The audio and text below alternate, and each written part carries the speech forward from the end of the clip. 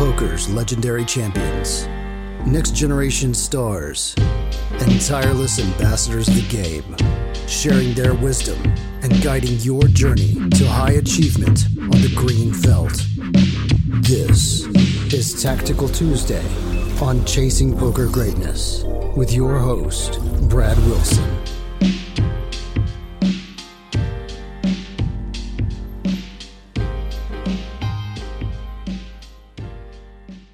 Welcome, my friends, to another episode of Tactical Tuesdays. You can see, if you're watching us on the YouTube channel, I have sun directly in my eyes right now. It's that time of day. I'm joined on Tactical Tuesday by my co-host, John. John, welcome back. Good to have you, as always. How's it going? Got some, sorry. I guess I'll let you answer how you're doing first. Yeah, it does. It's irrelevant. I don't need to answer.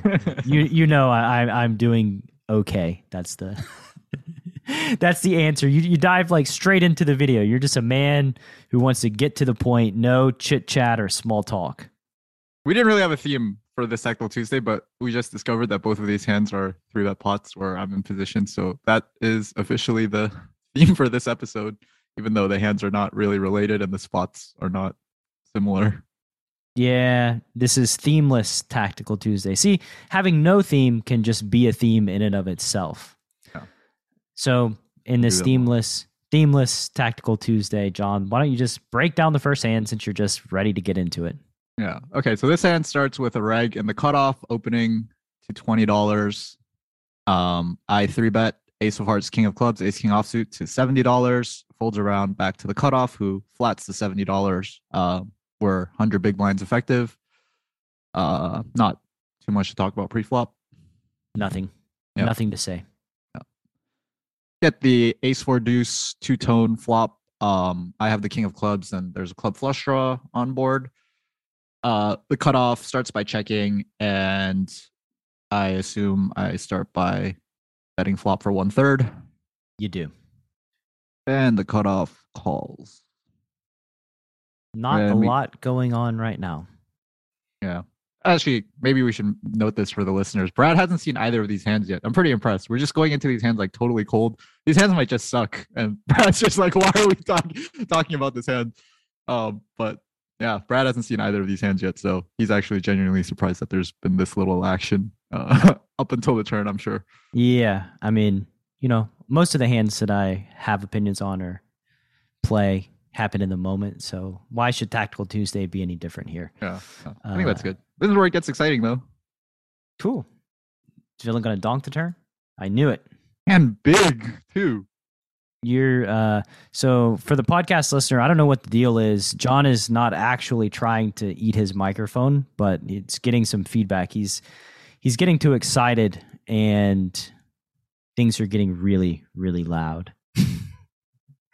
But now he's looking at his microphone, desperately trying to see what the issue is. Just don't get excited, man. You just, have fun playing poker. Don't get too excited. Even keel. This guy donked turn in a 3-bet pot for like almost pot. That they did.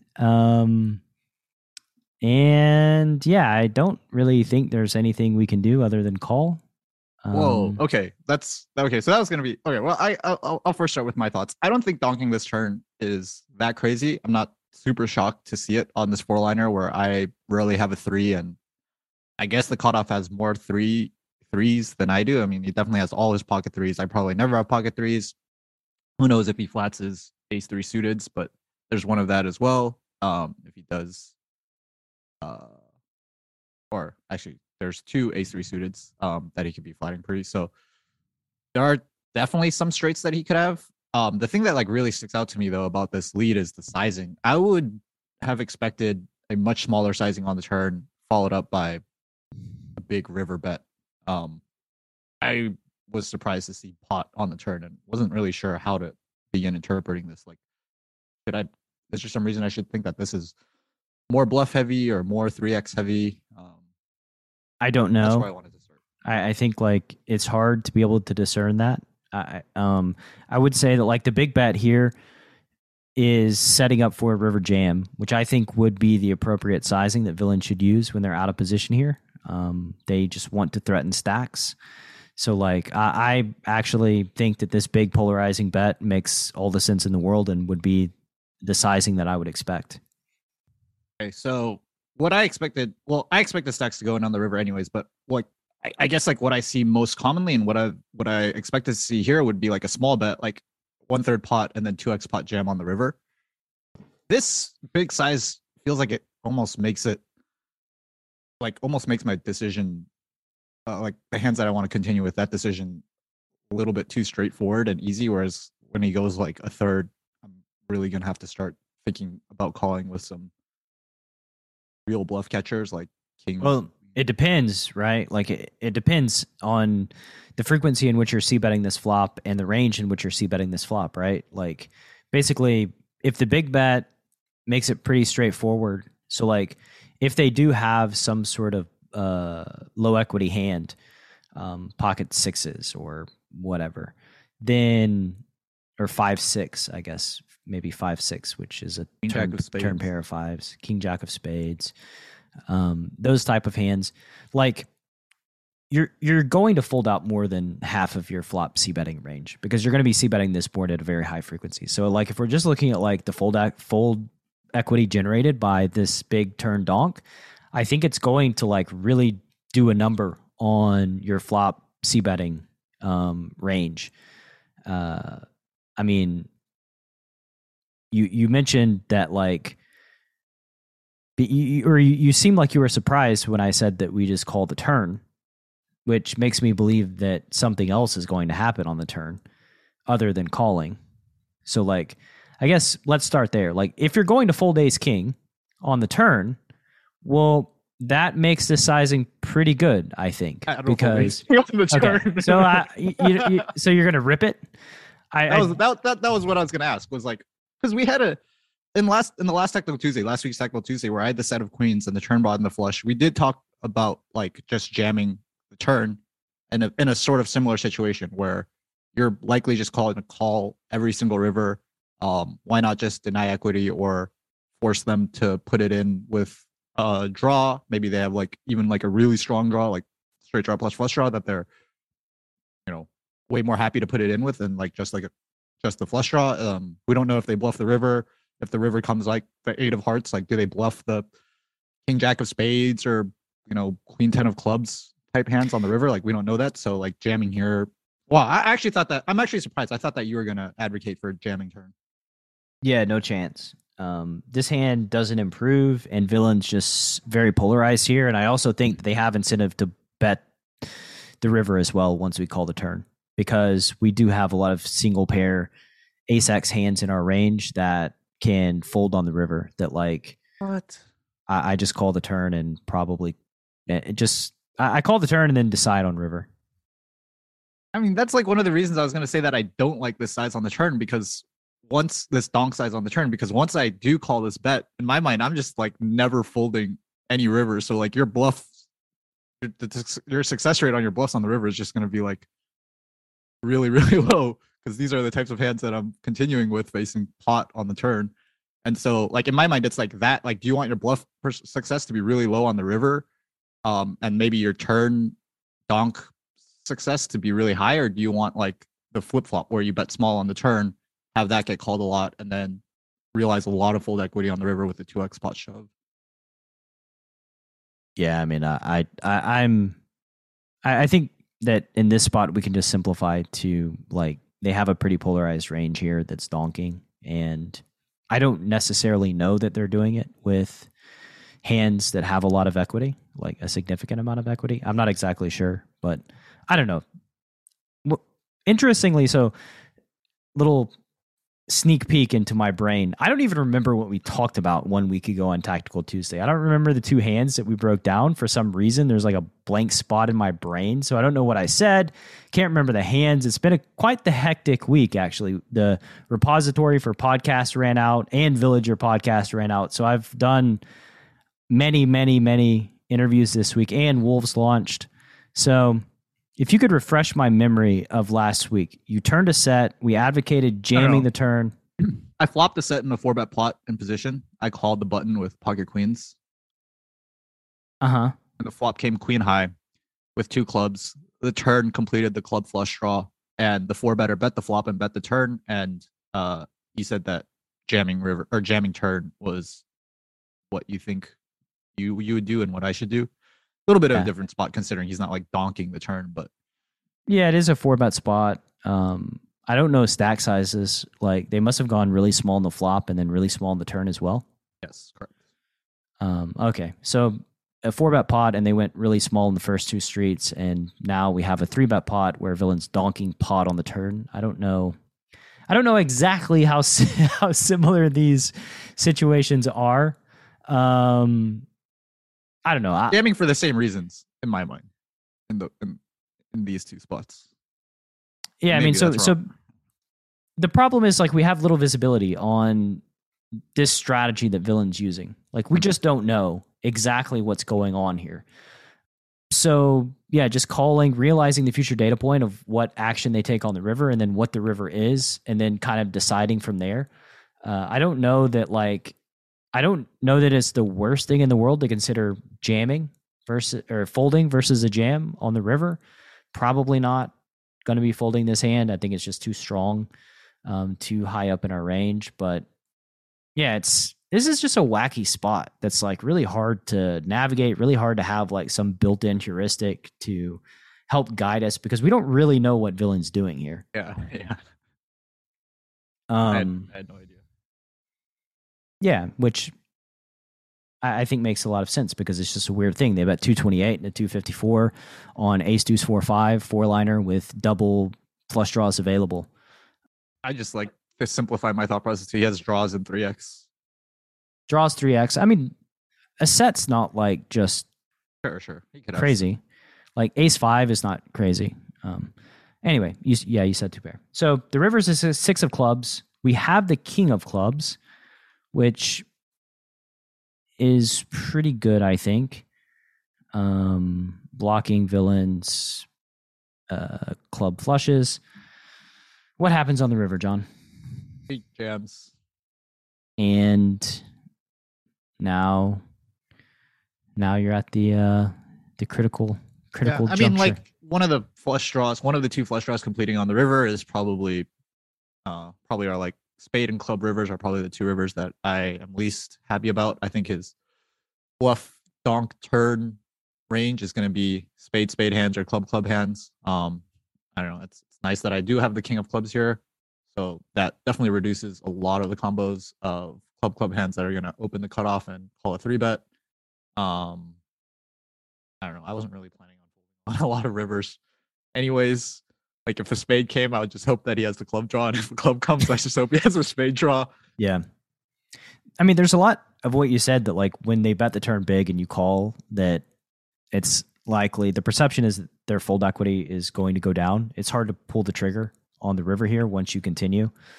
And the front door flush completes. Oh boy. So I guess can I ask a question before we get into like this exact hand? Yeah, you mentioned that like you would call some hands on the turn, like call the donk on the turn, and then fold some hands on the river.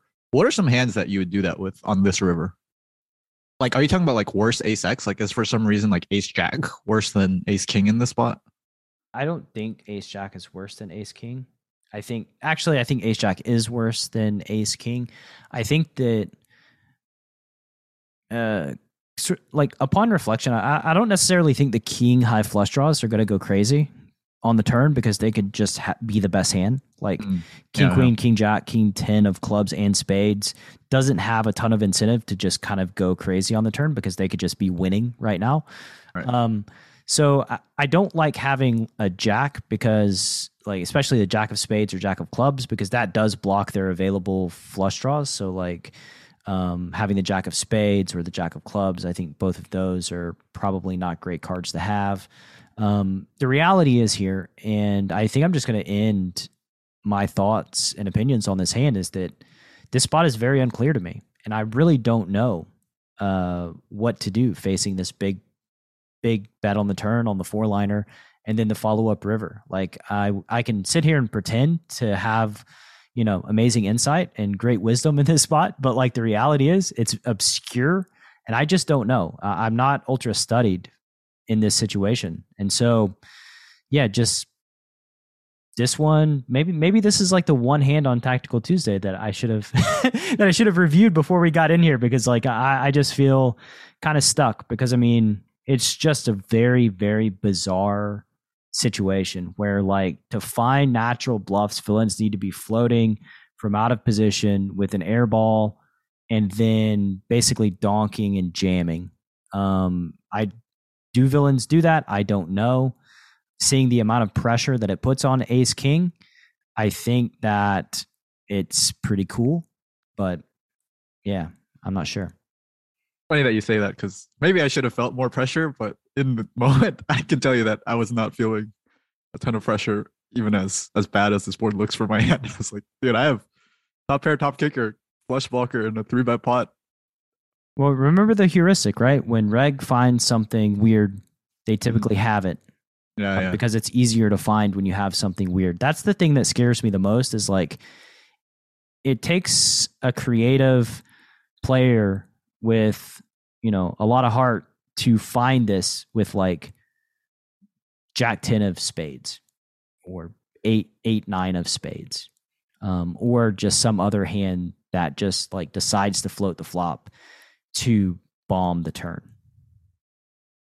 And it's really easy to do it when you have a 3. Like, you can just see it super easily. Like, oh, the turn's going to get checked through a lot, so I'm just going to donk. And exactly. It's very easy to see when you have a tray or when you have a set or 2 pair. Yeah.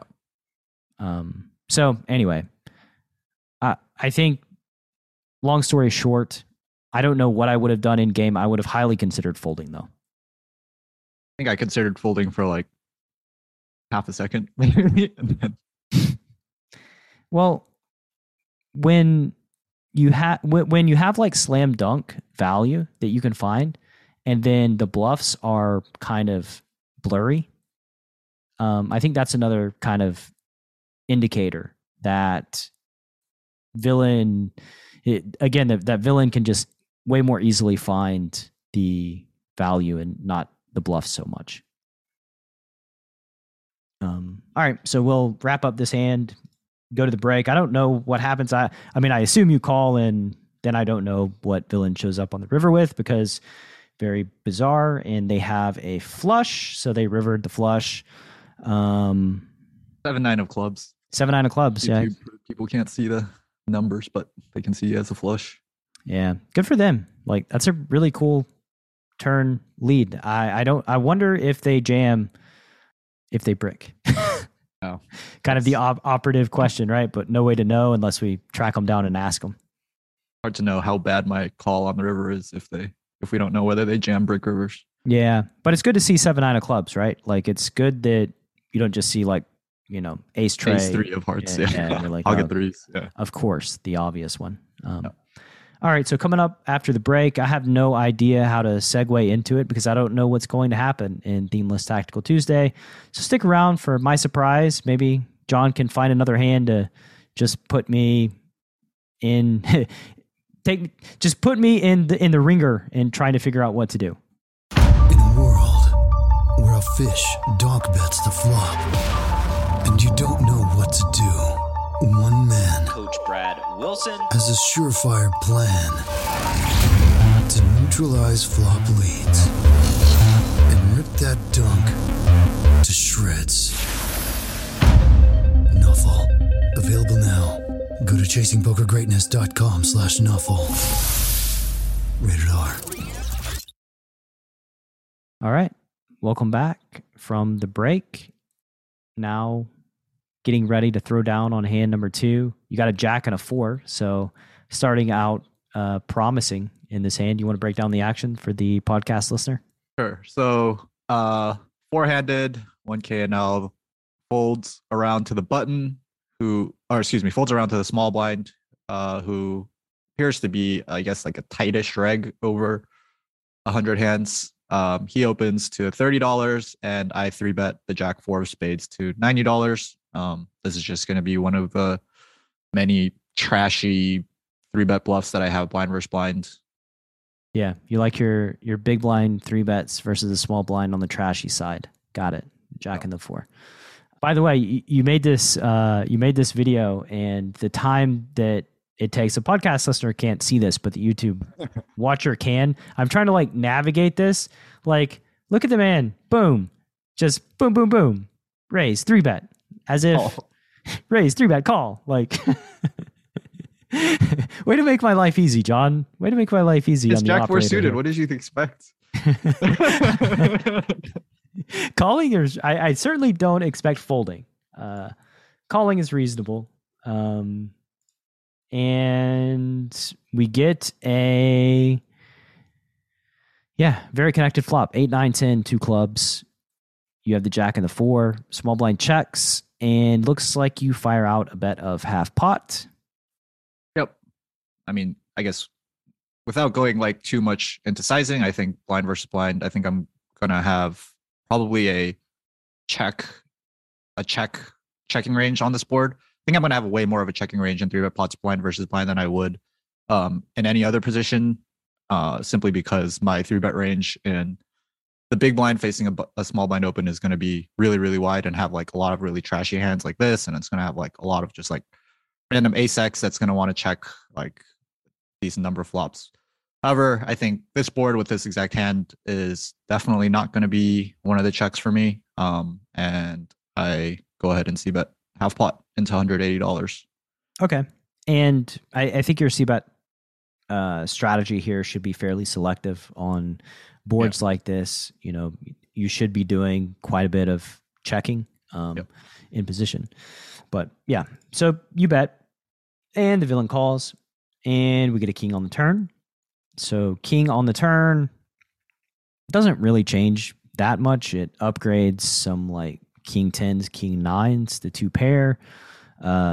King queen, I guess the gut shot on the flop is now upgraded to top pair.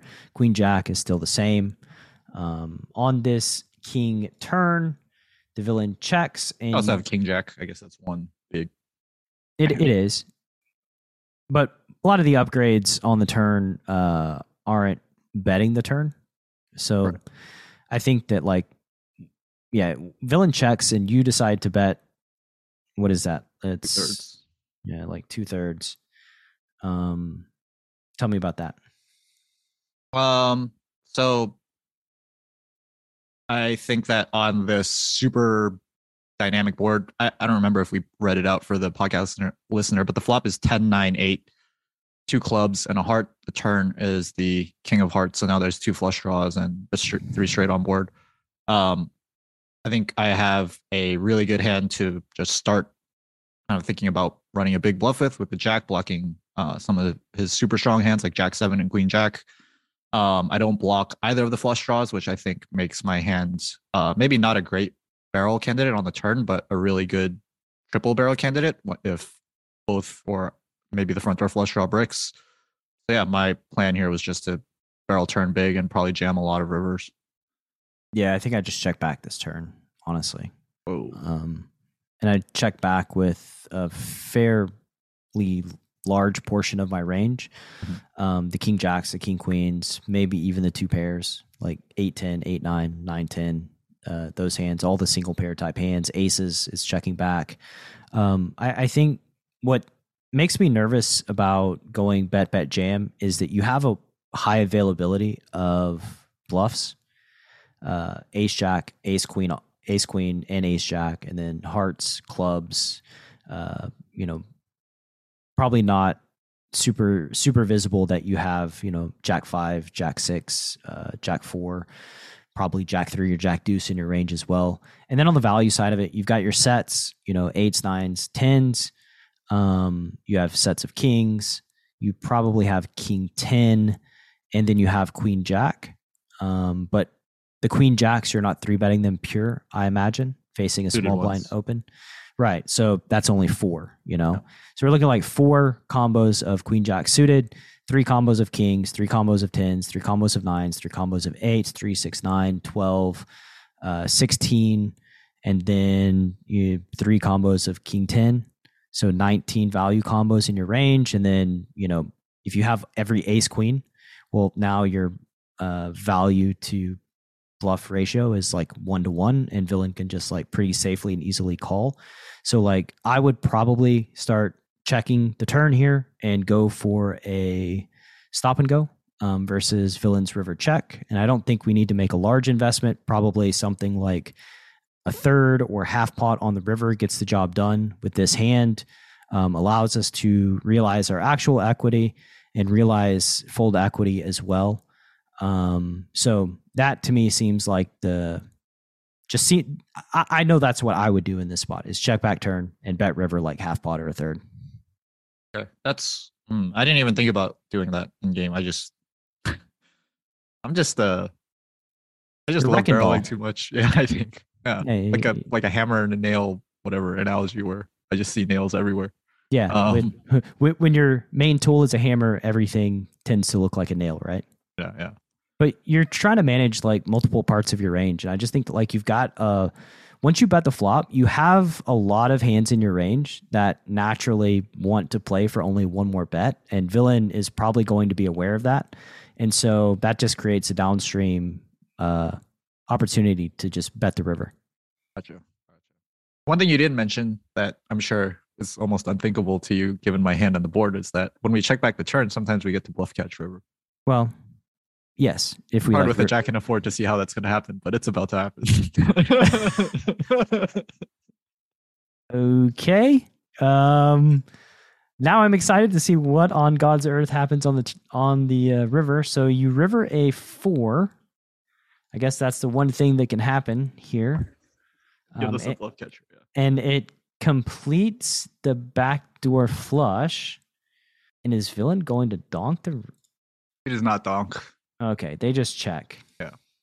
Okay, there's no bluff catching. You're just if I had what I was saying was that if I had checked back the turn, especially versus villain's hand, which we just revealed, like you do have that is an option, like a door that opens up when you check back the turn. Is sometimes you get to bluff catch the river. Yeah. For the podcast listener, the river's a 4 and it goes check check, and John beats the A6 of clubs. So villain had combo draw, nut flush draw on the turn. Thank God you didn't turn a pair into a bluff. Like okay, so that was my question. That was going to be my question. Was that I arrive on the river? Okay, so I think particularly on dynamic flops, like very very wet flops, like this one, 8, 9, 10, whatever. I get to the river with like I've rivered some really really bad bottom pair that's not going to beat any value. It's certainly not going to beat like any of their bluff catchers, and in a spot where like I was planning on tripling the river, when I like river these small pairs, I asked myself like, is this still a spot where I should be tripling the river? Am I like kind of wussing out by not turning these, like, sort of giving myself an out or an excuse, being like, oh, well, I have a pair now, so like I get to check and like, beat all their draws. So that was like my main question about this hand was, should I be thinking about turning these hands into bluffs, or does like the wetness and the dynamicness of the flop sort of allow me to check this hand back comfortably, knowing that there are a lot of draws that I beat? Okay, so I'm going to go into this in full coaching mode here and ask you, do you think I believe you have a tendency to over-aggress with pairs on the river or under-aggress? Over-aggress. So if it's a question... If it's close, it's not. If it's close, if it's close, you should just not do it. Okay. Like if you don't know, if you don't have confidence, it seems unsure. Since your natural tendency is to go for it, whenever it's questionable, like just don't go for it. The problem though is that it's always questionable. I never get to learn with a pair and be like, "Oh, this is a slam dunk like jam here with my pair of whatevers." I mean. This one is super questionable. I agree, but this is on the questionable scale. This is pretty high up there. Yeah, I mean, you river bottom pair, you happen to win. I don't know exactly if you should be like. I just would check back the turn and not really, and then just kind of play it accordingly. So like, I don't really get in this situation with your hand, I guess, is one part of it, and secondly, like, Villain does have hands that you beat, I guess, like ace jack of clubs, ace queen, ace jack of hearts. I don't know. Not many hands that you beat once they call 2 bets on this board. So maybe you should go for it. I don't know. The reality is, like, this is another situation that's not exactly clear to me once you river 1, 2, 3, 4, 5th pair. But yeah, the major takeaway for me would just be like, I'm a fan of checking the turn there when we have like a lot of available 1-pair hands that disincentivize Villain from probing river. Okay. Yeah, I think that's definitely the biggest takeaway for me too, is that like on these, because like a lot of available 1-pair hands on like a super dynamic board where we're going to get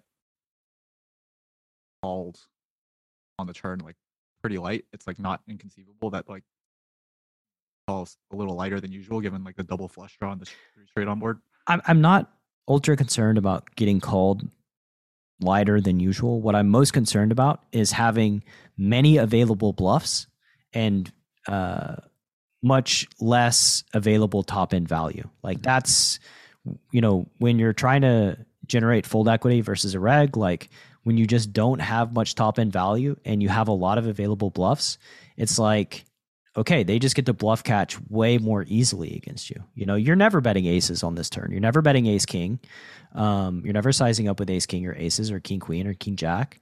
So like, yeah, it's just like, oh, cool. So this guy's repping like a straight, top 2 pair sets, and then some lower equity draws. So cool. I have like jack 10. Just gonna call. Probably wouldn't even be betting aces and ace king that often on the flop anyways. Cool. So 2 good hands. Two good hands to break down on Tactical Tuesday. Very thought-provoking hands. The first one is going to be on my mind for probably a little while, and just kind of reverse engineering all the things that are kind of going on there. What Villain must have been thinking by Donkey the Turn with the 7-9 of clubs. I think it's a really cool line that they found, and that's something that, as you're playing cards for the podcast listener, the YouTube watcher, when somebody does something that's like sort of outside the box and puts you in this weird spot where you're kind of grasping around and don't know exactly what's going on, they did something quite clever and merits further investigation. And with that said, I think we've talked about all the things that we talk about here on Tactical Tuesday. Anything left to say, John? Next week. See you next week. Thanks for listening to Chasing Poker Greatness. You can subscribe on Apple Podcasts or on your favorite podcast app. Go to chasingpokergreatness.com to get the newsletter, join the Greatness Village community, book a coaching session, or dive into the latest data-driven poker courses. Follow the show on Twitter @CPG Podcast.